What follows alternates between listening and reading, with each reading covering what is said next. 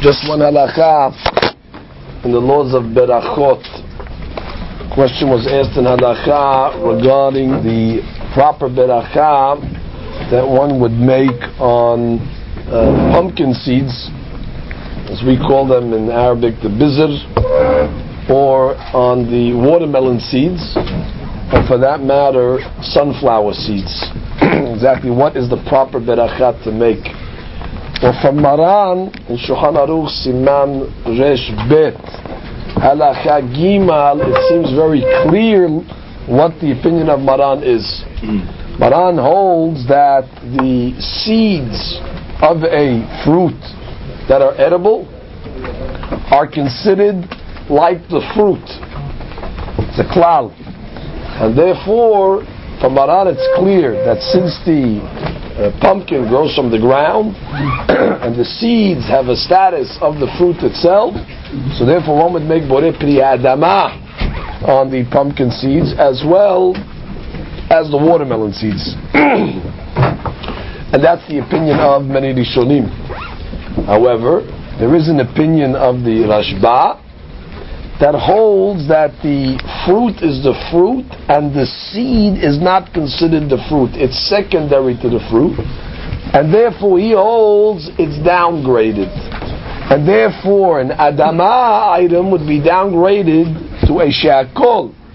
So the Rashba really holds that the Beracha on these type of seeds seemingly would be Shakol. And that's actually the opinion of Rav Hida in Birkei Yosef, Siman Resh Bet, Od Gimal. Since we have a mahloket now between the Rishonim, Safek Berachot Behakel, and therefore to get yourself out of mahloket, it's proper to make the Beracha of Shakol on the pumpkin seeds and on the watermelon seeds. Now the question is, what do we follow? Halakha l'maaseh.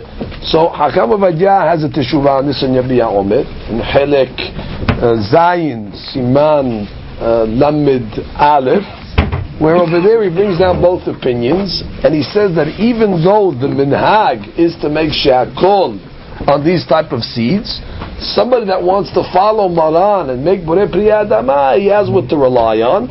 And he wants to say that the rule of Safek Berachot Lakil does not apply over here, because even the Rashba, he says, will hold if you made borei pri adama, you are yotzeh.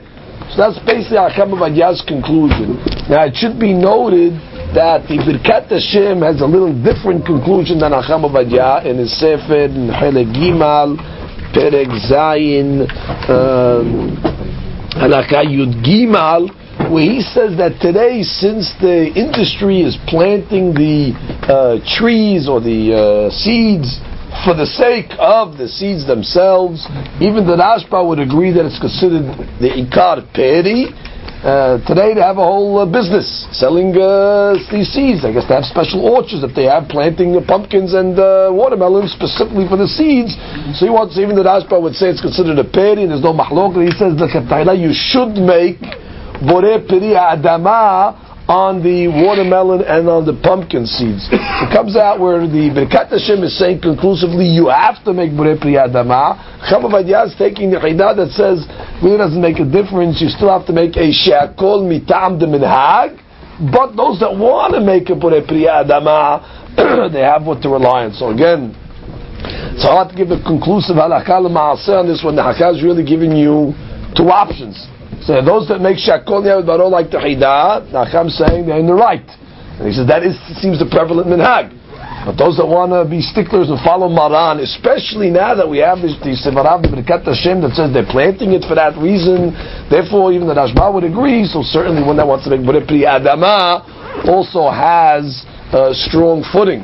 Everybody agrees when it comes to sunflower seeds, however, that it is borei pri adama. There is no question.